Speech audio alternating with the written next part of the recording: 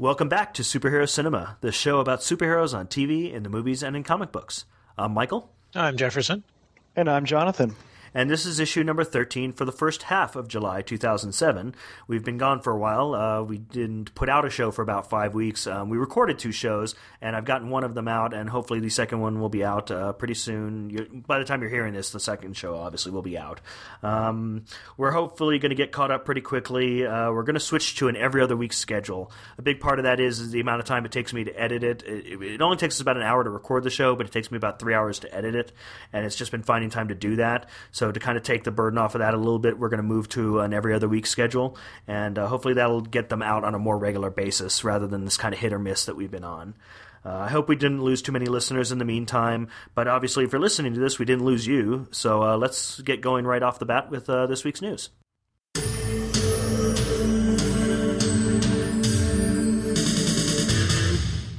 Let's talk news. You can always get additional info and links to these stories on our website, superherocinema.com. The front page of the site will always keep you updated on the latest info about superhero movies and TV shows from all over the web. So first off, we had the release of Transformers. Obviously, everyone knows that, based on the huge amount of advertising that didn't actually happen right off the bat. It took a long time for them to really start ramping up the advertising on that, but when they did, it was really a barrage of advertising. It was. They had all sorts of stuff going on there, all sorts of commercials and tie-ins, and everywhere you looked, it was Transformers, practically. So they did really well, as you would expect for this big a film, and doing it over the 4th of July weekend for the 7-day total from last Wednesday to today. It was, or actually I guess it would be from last Monday night through today. It was $155.4 million. Which is pretty good. The big thing is that it broke all the records for a non-sequel, which is interesting. So they're not even trying to compare it to a Spider-Man, Spider-Man 2, Spider-Man 3, the Star Wars films, anything like that. They didn't want that comparison. It broke records for a non-sequel film. It was the best 4th of July opening. All of these are for a non-sequel. Best 4th of July opening, best July opening weekend, the top daily gross in July, and the top Wednesday and Thursday individual grosses for any film in July for a non-sequel. Separate from the non-sequel, it was the best live-action debut for Paramount in its history. Wow, well, go Transformers. But they did pretty well. Yeah, I mean, even though it's a non-sequel, I mean, it's definitely got brand recognition. I mean, It's been around, since the 80s, and so everybody who's anybody, of age now knows what the Transformers is. So even though it's not a sequel, I guess since you're not counting the animated movie, then it's still, it's exactly. It still had a lot of the advantages that a sequel has in terms of people already being familiar with it. Yeah, it was a pre-sold property. Mm-hmm, exactly. Which is why we all went to go see it. Well, and as we talked about a couple weeks ago for the G.I. Joe movie as a possibility based on how well Transformers do, I'd say the possibilities are pretty good for a G.I. Joe movie. Yeah, and actually, Jonathan, I went in spite of the pre-soldness of Transformers. As I've said before on the show, I had no investment in Transformers previous to this. I never watched the cartoon. I never played with the toys. I went to see this movie strictly on the basis of what I saw in the trailers. That was what sold me on it. The effects and the action that I saw in the trailers is what made me want to go see the movie. So if the trailer was bad, you wouldn't have gone to go see it? Probably not. Yeah, that's probably true. Because as I said, I don't care about Transformers particularly, so I had no other reason to go other than the fact that it, in its own right, regardless of what it was based on, it looked like an exciting summer action movie. So since we all did go and see it, what did you think about it? Well, I thought it was about as good as a movie about toys could possibly be. Given that it's based on a line of toys, which, I mean, there's not much inherent story there necessarily. I thought given its source material, I thought it was very well done. I don't think it was the best science fiction movie I've ever seen, or even close to the best science fiction movie I've ever seen. But for what it was, for a big summer blockbuster based on toys from the 80s, I thought it was quite good. I really enjoyed watching it, actually. I thought it was really good, too. I mean, being a person who did grow up on the show, my formative years there, I was always kind of watching out for, the characters that I would recognize and the personalities of the Autobots and Decepticons, and seeing what sort of, Easter eggs they would sneak in there, whether it was lines or things that, they would do. And there were quite a few for us. They got the more than meets the eye line in there that Shia said, and they had, Optimus Prime, had a quote from the animated movie in there about, one shall stand, one shall fall when he was battling Megatron. And yeah, I mean, even though I wasn't completely down with this concept of the Allspark and everybody's trying to get it, I mean, whatever it takes, whatever Michael Bay wants to put in the plot to make Autobots fight Decepticons, that's what really matters. And it's a pretty common and straightforward and much used plot device. It's the Death Star plans or the Lost Ark. It's the whatever thing that all the characters want that gives them an excuse to interact with each other. Exactly. And interact they did. I mean, I thought that the action sequences were very cool. The only thing that kind of bothered me a little bit was when the Autobot Decepticons were fighting, sometimes it was tough to just understand what was going on because you couldn't really tell who just did what. I'm like, okay, they're fighting, they're rolling around. But overall, even like, some of the slow motion scenes where, they're flipping in midair and shooting and dodging humans, it was fun. I gotta give it props for being a fun movie. Mm-hmm. What do you think, Michael? You guys covered most of it. I mean, you covered my biggest complaint was just the quick cutting in the action sequences. It was really hard to distinguish one robot from another, to know who I'm supposed to be rooting for. I was pleasantly surprised because obviously I talked about my biggest concern about the film was that there weren't going to be any actual characterizations for the robots, that the robots were not going to be actual characters in the film, and they were, but it's so brief, like it takes you like an hour and a half to get to that point, and then when it does, it's only for about a half an hour that you're actually getting any personalities out of them, but they were actual characters. They weren't just monsters to the humans. I still think the film was way too much about the humans. I mean, what I was worried about was still the case. My fears were somewhat justified, but not as much as I was afraid. The performances of the humans, for the most part, were fairly good. John Turturro was way over the top. He was like a character from a whole other movie. And he was the guy who played the director of Sector 7, right? Not the director of it, but the guy who showed up as the main representative of it. He was the goofy guy from Sector 7. The guy who played the head of Sector 7, I really liked. I don't remember the actor's name, but he was on The West Wing and played the head of the Secret Service in that. I think that was really the first time he, as a smaller character actor, distinguished himself and really got noticed, and I'm sure that's probably what got him this part. And I've always liked him, and I'd like to see more of him. I thought he was really good. The guy playing it straight as the head of Sector 7. He brought a lot to that role. He had some humorous lines in there that he delivered in such a way that another actor playing it as a nothing role wouldn't have brought to it.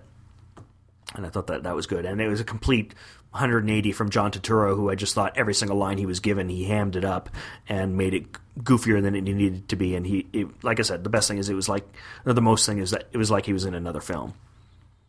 But all the Autobots were good. The Decepticons, whatever we got of them personality-wise, were fairly good. Yeah, I was kind of disappointed that Starscream and Megatron didn't have more personality conflicts. Yeah. I mean, the only thing was like almost a throwaway line about how Megatron was disappointed in Starscream. You failed me again. Yeah, you failed me again. That was a good moment. It was a good shout out to the fans moment. And Shia LaBeouf, he was good. I mean, he continues his march to megastardom unbelievably. Yeah, I was going to mention him. I thought he was quite good. I thought he was really good, but he's definitely an unlikely action hero. The girl was unbearably hot. Yeah. When I'd heard that what's the actor's name who played the kid? Shia LaBeouf. Yeah, when I originally had heard that he's going to be in the next Indiana Jones. Yeah, he'll be playing Indiana Jones' son. Yeah. When I heard that initially, I went, "Oh God, it's another Indiana Jones and the kids thing, like the second Indiana Jones movie." But after seeing Transformers, I'm more optimistic about Indiana Jones because I thought he was pretty good, and I think he'll do well given the right direction and the right material. Yeah, he's got a good presence in movies. He's not just going to be, thrown in on the side there. Right, yeah. Which it would be so easy to just read the lines in a movie like Transformers and not do anything with it or do something silly with it like Turturro did. Yeah, I got to admit that I thought that one of the best scenes was when they're all there, all the Autobots are there at his house, and they're trying to hide from his parents, and they're all crouching around and saying, "Go ahead and get the glasses. Where are they?" And I just thought it was really, really good, amusing moment there. I thought that was funny. That was fun. That was and one I of my thought that was favorites, also too. a little bit over the top. I thought that they did actually have the robots be characters, but they had them be comic relief at that point, and I didn't know that necessarily that was the best use of them either. But it was something. Yeah, it's I mean, interesting. it had comic relief, and it had a little bit of plot, but it had good action. So, yeah, a little bit of everything there. It's interesting hearing you guys talk about all the nods to the fans, because obviously I didn't catch any of those. Yeah, no, having there was not- quite a not few been of them. fan.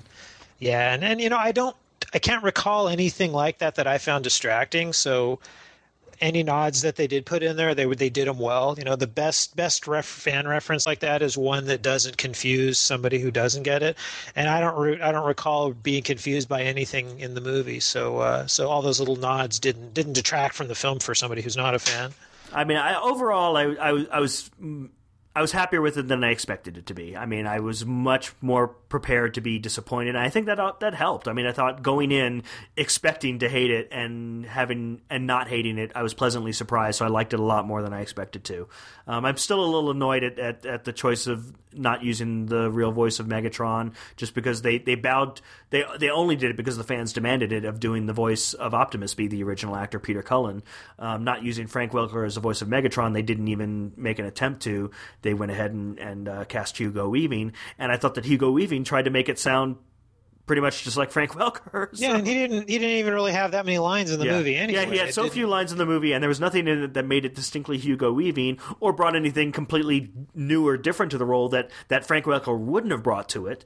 Why not go with what had to have been a much more inexpensive choice to go with Frank Welker rather than Hugo Weaving? Right, and I don't know if Hugo Weaving really commands any kind of real star power. I don't think that many people go to see a movie just because Hugo Weaving is in it, especially if he's just doing a voice actor. So they didn't gain any benefit from using a name actor. And it didn't seem to matter in the film at all, with as few lines as he actually had. He doesn't even say anything until almost the end of the movie. But overall, positive. So let's go with the numerals. What would you guys rate it on the Superhero Cinema scale? The scale. I'd be tempted to see it again in the theater. So can I give it a 1.5 movie tickets? I might see it again, or I might see it at the... I wouldn't mind seeing it again. I won't buy the DVD, but I may rent it, or I definitely watch it on TV. It's definitely surf-worthy. I'm glad that I saw it in the theater. I mean, I appreciate the big screen experience and the communal experience with seeing it with everybody else in the theater. I mean, it was crowded. It was hard finding two seats together to see it that day. So I'm glad that I saw it on the big screen. Definitely worthy of one ticket. And I'm planning on buying the DVD when it comes out, so I'm going to give it a ticket and a DVD there. I don't know if I'd go see it in the movie theater again, just because I don't know if I would get anything new out of it. Yeah, I would say one movie ticket because, it should be seen on a big screen. The visuals are incredible. And then one rental because I do think you should see it a second time, or I want to see it a second time, just to be able to pause on the action scenes to try to figure out who was who in the robot battles. But I don't need to own it to do that. I just need to watch it one more time on rental. So one movie ticket, one rental. We all know you're going to pause it on the hot chick. That's all right. Well, they did set it up pretty well for a sequel. I mean, at the end, Optimus Prime is calling other Autobots. Yeah, I will be amazed if there's not a sequel. That I thought was interesting as well because that definitely felt to me like a scene that they shot after the fact. That they look like not the last scene, but the scene before the last scene, like at the climax, it seemed like they were going to be leaving, and that seemed to be where that scene was going, that the Autobots was going to be taken off, and that's why Bumblebee had to specifically ask to stay there with the kid. But then the very next scene, they show that the kid's there on top of Bumblebee with the girl, and all the Autobots are around, and you've got Optimus' speech talking about how they're going to stick around. It seemed to me that they probably did test audiences, and the test audiences didn't like the fact that the Autobots left, and so they quickly added this scene, or not quickly with CGI, but we're able to do an additional scene, or maybe take an existing scene and change it to add his voiceover to have it say that they're staying, which set up for the sequel and gave it a more positive ending. Hasty rewrite. Yeah, Bumblebee wasn't that persuasive since he wasn't trying to persuade the other Autobots to stay. So, So adding on to Transformers, not a sequel, but a new animated series has been announced for Cartoon Network for 2008. They're working on it right now. Most of the people working on it are from the Teen Titans team, the people who did the Teen Titans show on Cartoon Network. It will be a new story. It won't be tied to the original series or any of the subsequent series or the movie. So it'll be total fresh start, which is what they do most of the time in animated series anyway. Sometimes they do a follow-up to the movie, but it's loosely kind of tied. Some of the characters might be the same, but the characterizations might be a little bit different. Yeah, they did that for kind of the post-movie Transformers. That's when they started a new generation using the characters from the movie and including them in the next season of the Transformers series. Yeah, this will not be a continuation of the movie. Moving on to something other than Transformers, to the other blockbuster for the year, Spider-Man. Sam Raimi kind of confirmed in an interview that Sony is definitely going to do Spider-Man films. That's not coming as a big shock that Sony's going to want to do more Spider-Man films based on the huge amounts of money that the film did. He's not sure about what his participation might be, whether he'll direct it or not. There is going to be a meeting of the producers of that film, the first time that they've really gotten together since the release of the film to actually discuss the plans for Spider-Man 4. They're going to be having that meeting in the next 2 weeks to kind of discuss, what their timetable is, what their plans might be. Sam Raimi will be part of that meeting, so that might be when they'll kind of get closer to a decision on whether or not he'll be the director or not. He is one of the producers as well, so he'll still be involved. And I don't think it's the end of the world if Sam isn't the director for the next one. I mean, it's perfectly fine to bring other directorial styles to Spider-Man and superhero movies in general. Sometimes it benefits from having that fresh perspective and fresh attitude. They've established the flavor of the how Spider-Man is going to be in live action film well enough at this point that they could probably hand it over to a different director as long as they get somebody who's going to have the same respect for the material that Raimi had. I mean, that's why. Well, at least the first two. I mean, I had mixed feelings about the third one, but the first two, that's why I think it's a lot of what made them so good was that he clearly had a lot of respect for the material. And when superhero movies are bad, it's because of the opposite. It's because the director doesn't have respect for the material. The director thinks it's stupid, so he doesn't do a good job or does something silly. I point you to the two Joel Schumacher-directed Batman films for proof of that. So yeah, I'd actually kind of like to see somebody else get a chance to do it, provided that they will do it with the same care and respect that Raimi has had for the character. And I definitely think that's possible. I mean, there's lots of people, who have good credentials for action movies, superhero movies, and I'm sure there's no short line of people who'd be willing to do a Spider-Man movie. Yeah, I agree. I think a new eye, a new feel, a new sensibility to it would be a good thing. But you're absolutely hitting the nail on the head. It should be someone who loves the material, who is passionate about wanting to do a Spider-Man film, not passionate about wanting to get a big paycheck for a huge blockbuster that is going to write its own money, print its own money, and further your career. That's I think the producers will probably, make sure somebody will have those kind of credentials, I don't know if you can necessarily make that guarantee, given past experience. It's not a given, yeah. We can cross our fingers and hope, but, yes. But for every Christopher Nolan, there's a Brett Ratner or a Joel Schumacher. So yeah, and X-Men 3 in the wings there, exactly. Yeah, exactly. So continuing with similar concept there, films that have not actually been announced or have no scripts or are not actually happening yet. An interview with Christian Bale, who's currently shooting The Dark Knight, the sequel to Batman Begins. He talked about the fact that there is definitely room for a third film, that he would not be opposed to it, and that the script definitely leaves room for a follow-up. And what would you say to that, Jefferson? I'd like to see us focus on getting number 2 done first. I think one film at a time, Christian. Yeah, I agree. I mean, there's definitely enough, we know a lot of the characters that are going into it who definitely have things that could happen to them down the line. Hopefully they won't all try to happen in this film. So hopefully you will have setups for future films. Well, yeah, how could you not? I mean, so based on material that's been going for 50, 60 years now, of course there's room for more films. There's room for an infinite number of more films. And as part of that, expanding that universe, there have been casting announcements for Commissioner Gordon's wife and son. It's kind of interesting, two different notices casting-wise for The Dark Knight. One where the people aren't as important as the roles, and the other one where the person is kind of better known and we don't know what role they're playing. The actors for The Dark Knight for Commissioner Gordon's wife and son, I kind of looked them up on IMDb. They mostly had done TV work up till now. And another one who is much more recognizable from as a character actor from recognizable TV work. I'm going to try his last name here because I'd seen the actor's name for years, but had never actually seen how to pronounce it or known how to pronounce it. I looked it up on his website. Keith Sarabaika. He's been on Angel. He was a big part of that show for a whole year. He's been guest shots on Babylon 5, a lot of other sci-fi and TV shows. He's going to be in The Dark Knight. He announced on his website. He did not announce what role it would be, though. Moving on to other stuff, New Line has optioned Conan.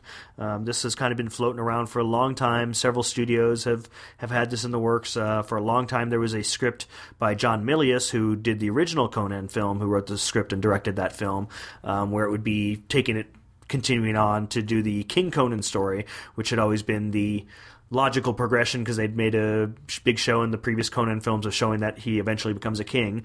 So it would have been that story. Well, all of that's now been scrapped because none of those films ever happened. None of those films came together. They never got Schwarzenegger. At one time, it was very strongly considered that it would be The Rock. That hasn't happened either. New Line has now picked it up. There was a big bidding war on it. They tried to get the owners of the Conan property tried to get several studios involved, but most of them walked away because they didn't want to spend the money because what they wanted was $1 million for an 18-month option with the possibility of one extension. And a lot of studios walked away from that, and New Line has actually picked it up. They went ahead and paid the $1 million, and so now they have the opportunity over the next 18 months to develop a script. They have to start fresh because they don't have access legally to any of the previous scripts or any of the stuff that had been worked on. So it will be a totally brand new Conan property possibility with a brand new script, brand new directors, brand new casting. May or may not happen in those 18 months. Who knows? We'll find out. We'll keep a watch on it. I'd imagine they'll at least make a good run at it if they've paid that kind of money already just for the license. And I'd like to see them still do the King Conan story. That's actually the very first published Conan story took place late in his life when he's the king. And the stories as they were originally published weren't written in the order of his life. They kind of jumped around.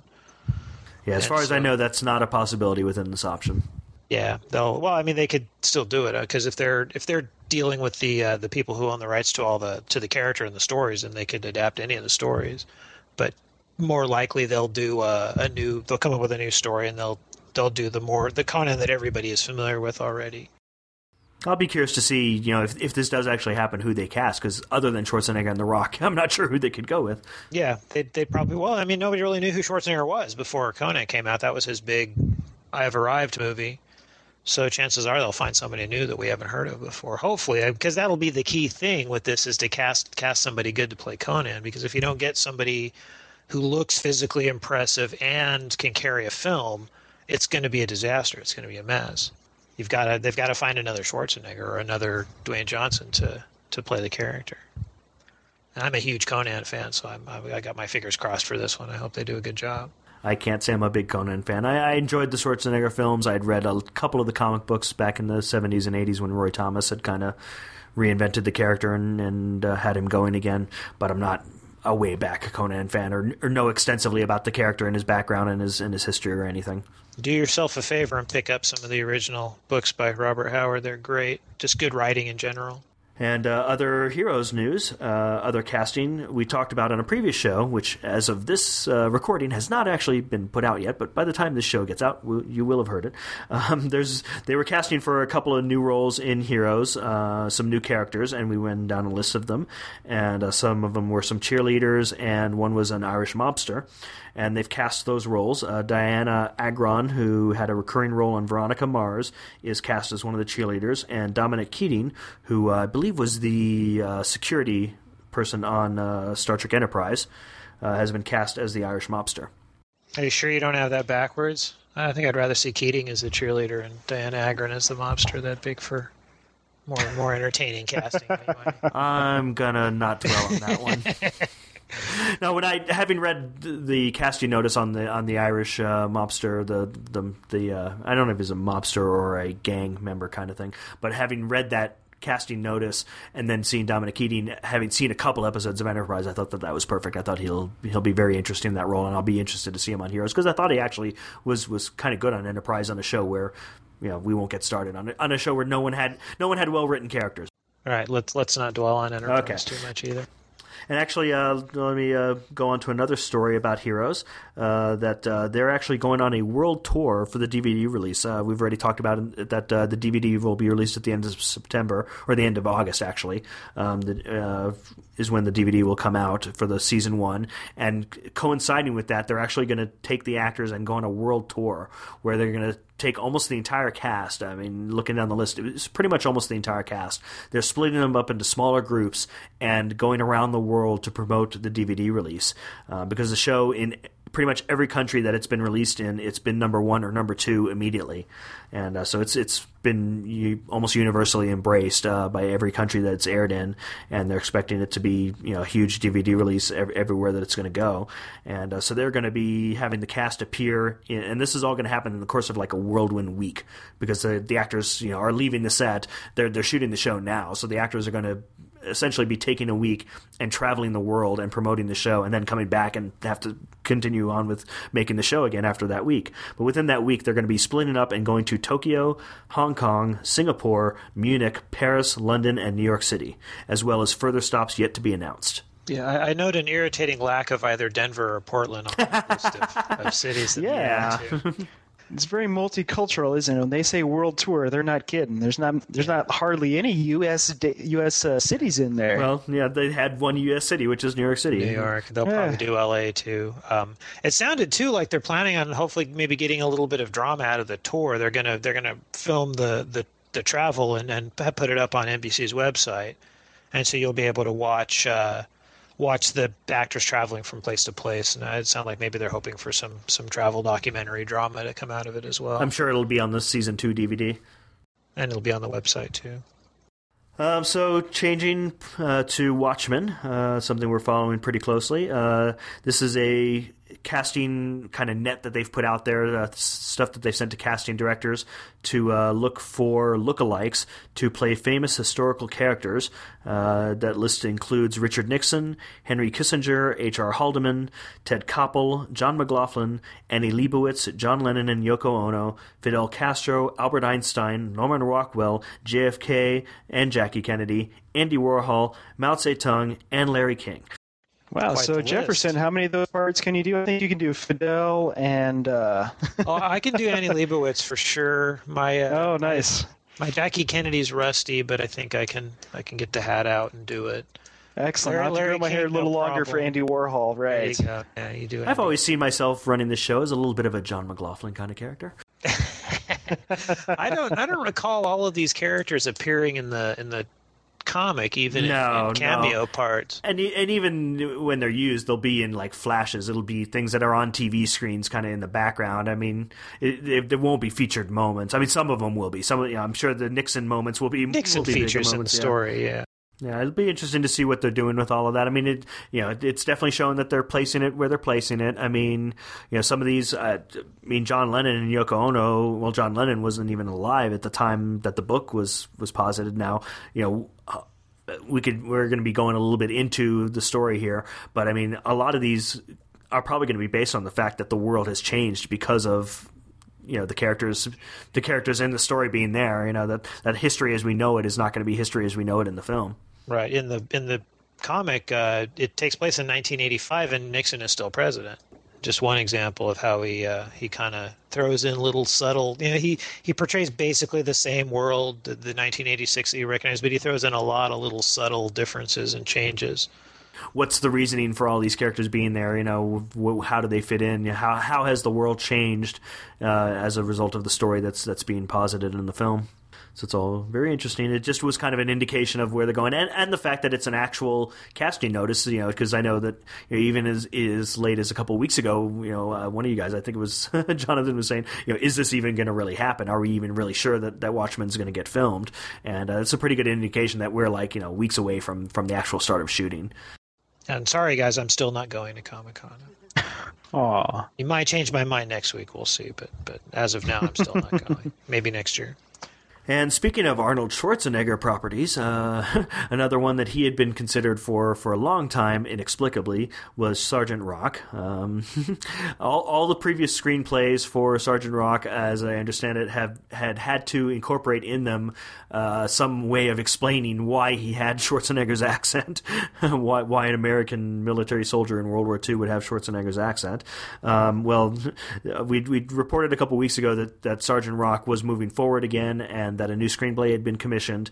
That screenplay has actually been turned in. The writer of that announced that on his website, that he turned in the first draft of the script, and he made it a point to say that he did not have to include in it any reference to an unusual accent. So Schwarzenegger is no longer on the table for Sergeant Rock.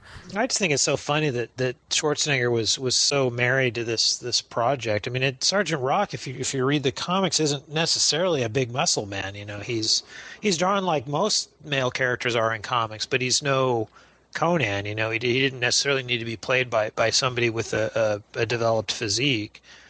I think it just at some point somebody said, hey, we should get Arnold for this, and Arnold was interested, and it just spiraled out of control from there. Yeah, it is a Joel Silver project, and Joel Silver is kind of the king of the big budget action producers, and I'm sure it was just a matter of him putting together the package of saying, how can I, make Sergeant Rock, something that will sell the first weekend, and that was Arnold Schwarzenegger. At the time, yeah. Yeah, exactly. At the time, 15, 20 years ago when this first kind of started, that was the way to open up a picture, was to have, it was either going to be probably him or Bruce Willis, because they were the only two people who could open up an action picture. And now I think maybe hopefully something else that we can thank 300 for is 300 kind of showed that you can have a big opening without any big name actors in it. You don't necessarily need a major movie star. And also showed that just about any male actor in Hollywood could be made to look big and buff and oiled. Yeah, that too. If they can make David Wenham look buff, then they can do it to anybody. So yeah, I think that in the long term that could be really great, because you'll see film producers focusing a little bit more on content and a little bit less on attaching major stars to at least in the realm of comic book and superhero films. I think they're kind of starting to see that we're not interested in Tom Cruise in Iron Man's armor. We're interested in Iron Man the character. And we don't really care that much who plays him, as long as it's somebody who can make us believe it's Iron Man. That's just an example, but Well, I think that's still kind of a niche market, though. I mean, for us, like me, I've never read Sergeant Rock, and so in order for me to go and see this movie, I would probably need some sort of name recognition to go to it. And not necessarily. I don't think I'm alone, I think the other thing that 300 proved is that marketing makes all the difference. I mean, I do firmly believe that one of the reasons why 300 had such a huge opening weekend with no stars is because they advertised the hell out of it. Oh, and it had an incredible trailer. It had a great trailer. So if let's just use Sergeant Rock as an example. If they make a really good Sergeant Rock movie with some great scenes in it, put together a really good trailer, run it on TV nonstop for the 2 weeks or so leading up to the film, it'll have a big weekend regardless of whether it has a big star in it or not. And you'll go to see it regardless of whether you give a crap about Sergeant Rock or not. I mean, just look back to the example of me in Transformers. I think if you put together an intriguing trailer, I think that's gonna convince more people than you think, and I think 300 proved that. I mean, I know the character just because I've seen the comic, and I know it's a DC comic, but I'm so not that interested in war films. Right, yeah, and there's going to be people that aren't. I'm sure there's a lot of people that aren't interested in Swords and Sandals films, and none of those people went to see 300. But there's enough people who are just interested in seeing big, exciting, flashy action films and don't really care so much about the details about whether or not it's a World War II film or a Swords and Sandals film. That I think it could do well. I don't think it necessarily needs a star. I'm definitely relieved that it's not going to be Arnold Schwarzenegger. Here's a kind of interesting side tangent to something you were just saying there in terms of talking about the name or the face recognition of a big name actor that you have to have that to make it. We were talking a couple weeks ago about kind of one of my pet peeves, which is a kind of historical thing in superhero live action films where you always have to get the character out of their mask. For, if it's a character who wears a mask, you always have to spend so much of the film with them out of the mask to the point of even having them have the mask on and then have it torn off and then them have the final battle scene without their mask on. It happened in Spider-Man 3 recently, where you had all of the characters all of a sudden without their masks for the entire last scene, for no other apparent reason other than, you're paying 15, 20 million to Tobey Maguire. You want to see Tobey Maguire, you don't want to be paying to have him in the film and not see his face. Well, we were talking a couple weeks ago about Stan Lee's direct-to-video films that his company's been producing.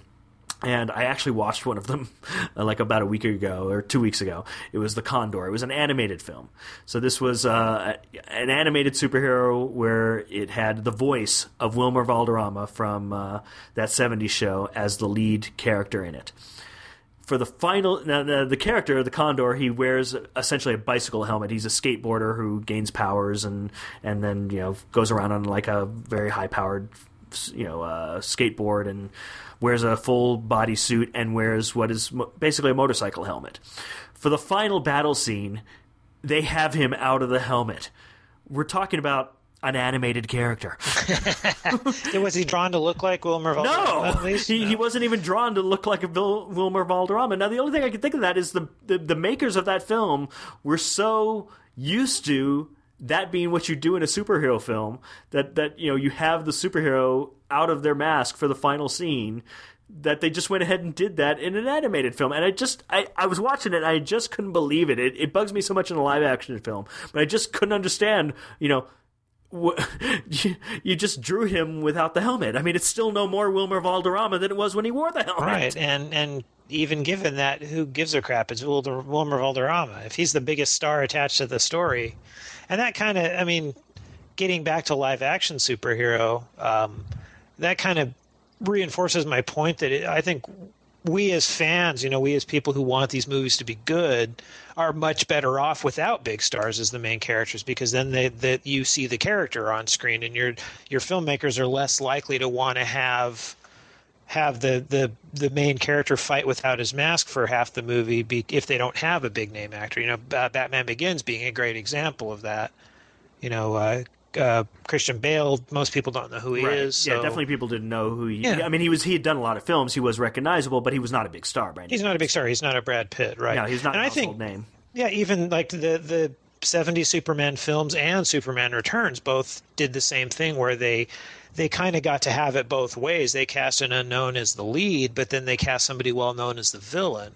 And so you still get your big star, and you can rewrite the villain to the big star's strengths, and yet you still get the hero. It's not Christopher Reeve, it's Superman that you're seeing on screen, at least in the first one, before anybody knew who Christopher Reeve was. And then even more so in the new one with Brandon Routh. He's playing the character, and you're not too terribly concerned about whether he's a big name star or not. But then you still get your star power with the supporting characters.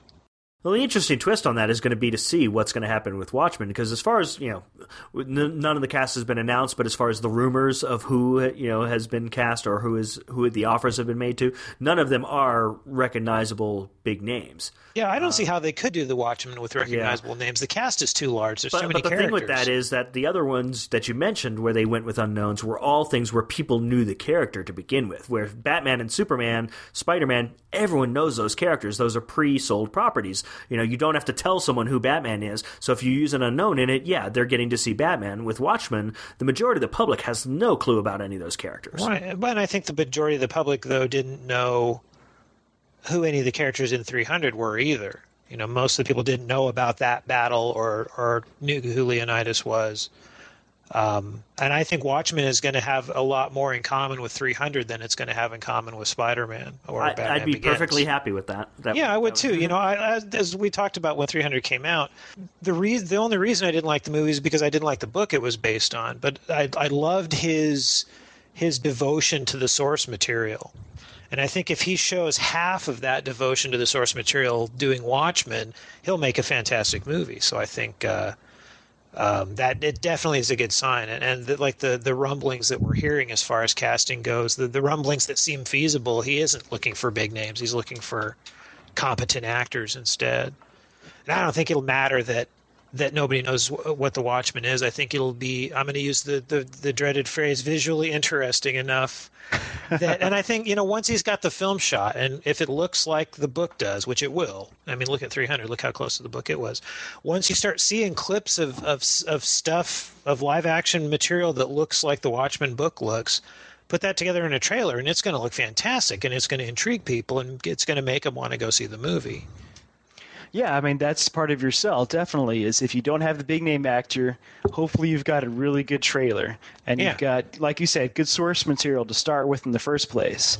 Mm-hmm. Those are kind of your trade-offs, I think. So if you've got a really good story and a big name actor, sometimes a big name actor can overshadow the story to the point where you don't believe, that George Clooney is Batman, because you keep seeing George Clooney instead of Bruce Wayne. Exactly. That's why I was cringing when they were talking about Tom Cruise for Iron Man for a while, and that was the same thing. You don't need Tom Cruise to be Iron Man because people will go see Iron Man. I think the character is famous enough that you don't need a famous actor to play him. Although I think Robert Downey Jr. is a very good choice for Iron Man. I think he's a great choice for Iron Man, and people know who he is, but at the same time, he's not so overpowering as a Tom Cruise or an Arnold Schwarzenegger. Yeah, he's not a big budget action film star. Yeah, he's not a. Yeah, exactly. I think he's gonna play the character well. So that's a good segue to when we're going to get to see some of this stuff for the first time, and when a lot of these things that we're talking about are going to get announced, which is at Comic-Con. They have announced the schedule, and when we do our show 2 weeks from now, we'll go ahead and we'll go through the schedule and we'll talk about that. But there'll be a lot of exciting announcements, and we now know what films are going to get announcements, and because they put them on the list of what scheduled panels and what actors and directors are going to be there. So that'll be exciting, and we'll talk about that next show. So that's it for our news this time, but keep checking it out at superherocinema.com every day. Now let's get on the rumor treadmill, where stories hop on and off pretty quickly.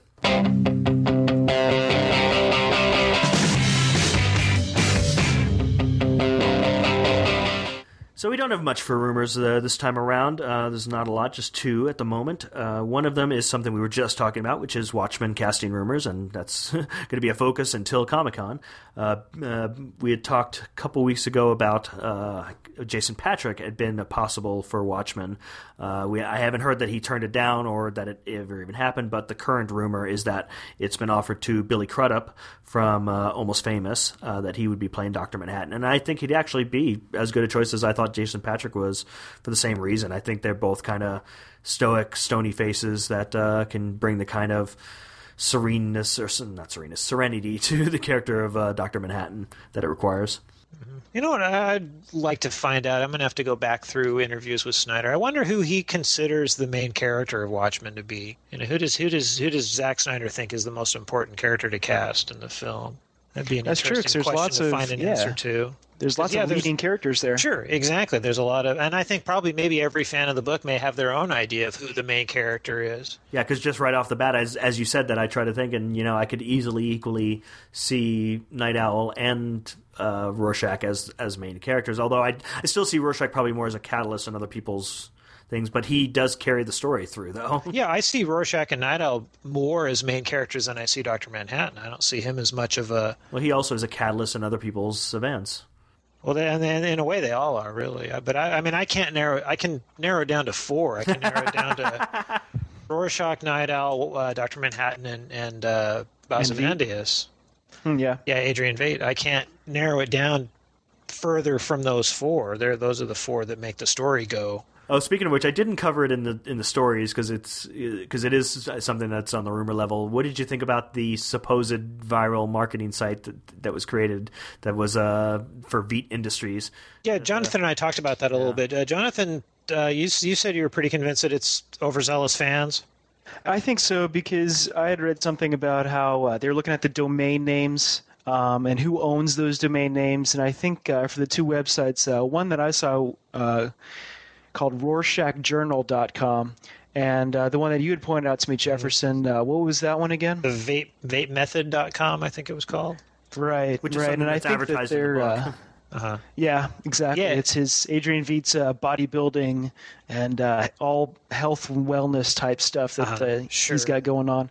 And I think for both of those websites, I think it's just overzealous fans trying to be a part of the viral marketing for Watchmen, because they're both owned by theonering.net, which is, which is Lord a of the major Rings fan site. Exactly. Yeah, the two dead giveaways for me are both. Well, the Rorschach journal. I mean, yes, in the story he keeps a journal, but Zack Snyder stated from the outset that his Watchmen was not going to be updated. It was going to take place in 1985. There's no internet in 1985. Rorschach doesn't keep an online journal. He keeps a handwritten journal. So there's your clue there. There would be no reason for Rorschach to have an online journal. So it wouldn't be something that they would consider part of the story or really maybe even effective marketing for the film. And then the same thing with the Vate website. All the graphics and stuff was way too 21st century. It wasn't retro enough to make me think that that's going to tie in with the film in any way. I think they were both nifty sites. I think they were cute, but I just don't see them having anything actually to do with the film. Yeah, I think it's all way too early to be doing any sort of viral marketing like that. That too. Yeah. Even the Batman stuff didn't start until, Batman's due out next summer, right? Yeah, and it didn't start until the film actually was in production. Right, and Watchmen's not in production yet. I'm assuming Watchmen's not due until 2009. Yeah, I actually hadn't heard. Yeah, I don't think they. We should have a better idea of that after Comic-Con. Yeah, I'm going to assume 2009 for Watchmen. So yeah, it's way too early to be doing that kind of thing. But that's just the kind of stuff that halfway competent fans would do, and I thought they were neat. So I'm not. Yeah, they're cute. I mean, it gets kind of the word out, Yeah, sure. So the other thing that I've seen as far as a story, and this one's gone back and forth. I think we actually covered it in the news at least once. It keeps going back and forth that the Superman Returns sequel, the next Superman film, may or may not be held back based on Bryan Singer's schedule. I mean, we know it won't be until after he finishes his next film, Valkyrie, that he's about to start shooting in Germany with Tom Cruise, like any week now. But a rumor had come out that he had another project after that, The Mayor of Castro Street, that he would want to do immediately after Valkyrie, and that would push Superman back to 2010 at this point. There's not been a confirmation one way or the other. It depends on which interview you read between Bryan Singer's quote-unquote people, the producers of the film, or the studio. There's no announcement as a definitive thing, and then it probably won't be until after he finishes those films. Yeah, the stuff I've read since has said that the Mayor of Castro Street thing is, if he's going to do it at all, it's going to be after Superman. He has, besides these films, he has one other film listed on the Internet Movie Database as being in production. I forget the title. So if the Internet Movie Database is to be believed, he's actually got 3 films before he starts on Superman Returns. I don't find the in-production information on the Internet Movie Database to be particularly accurate. The operative phrase there are, if you're to believe the Internet Movie Database. Right, exactly. But the interview I did read with his, quote, people, they seem pretty vocal that he was going to do Superman as soon as he was done with Valkyrie. Now, the thing that was much more troubling to me was the fact that they also hinted at or said that Kevin Spacey would be returning as Lex Luthor. Now, if you know my rant from a couple of weeks ago, how opposed I would be to that idea. Yeah, we don't need the same villain over and over again. And Superman's the only series that feels the need to do that, too. It's kind of weird. They don't seem to feel that you can have a Superman film without Lex Luthor, and I just don't get that. There's a whole gamut of villains that he's encountered in the last 70 years. I think it'd be fun if they maybe moved him back to a supporting role, because the two obvious possible villains for a sequel would be Metallo or Bizarro, and in the backstory for both of those characters, Lucas is involved, or Luthor, the other evil genius, Luthor. He's involved with the creation of both of those characters, so I could see him being part of the story if it was going to be one of those two characters. But I certainly don't want it to be only Luthor. I want to see somebody else. Yeah, why would he go see the same movie again, right? Yeah, exactly. Well, that's it for our rumors this week, but we'll keep wasting our time following them so you don't have to.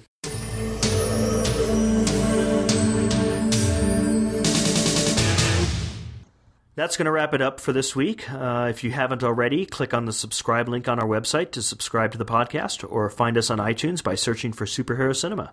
If you are subscribed on iTunes and you like the show, please help promote it by writing a review. It helps the show grow by getting us up on the front page of iTunes. If you have any news stories, suggestions for what you want us to talk about, or any comments on the show, we'd love to hear from you. Send us an email at podcast@superherocinema.com or leave us a voicemail at 303-800-HERO. That's 303-800-4376. Yeah, even though that's a regular number there, not an 800 number, technically. But yeah, feel free to call that, and we appreciate any comments and suggestions you guys have. Yep, we'd love to play them on the show. So thank you, Jefferson and Jonathan. Thank you, Michael. And thank you, Michael. And thank you again to our listeners for continuing to join us. We hope you keep showing up for Superhero Cinema. We're saving the world, one fan at a time. Boy, when I get off on a rant, I really go, don't I? Yeah, I think it should be called News and Rants, perhaps. Yes. There, yeah. If you can get me wound up and going, I'll fill the whole hour. Make a list of buttons to push for Jefferson. Right, yeah. Let you go.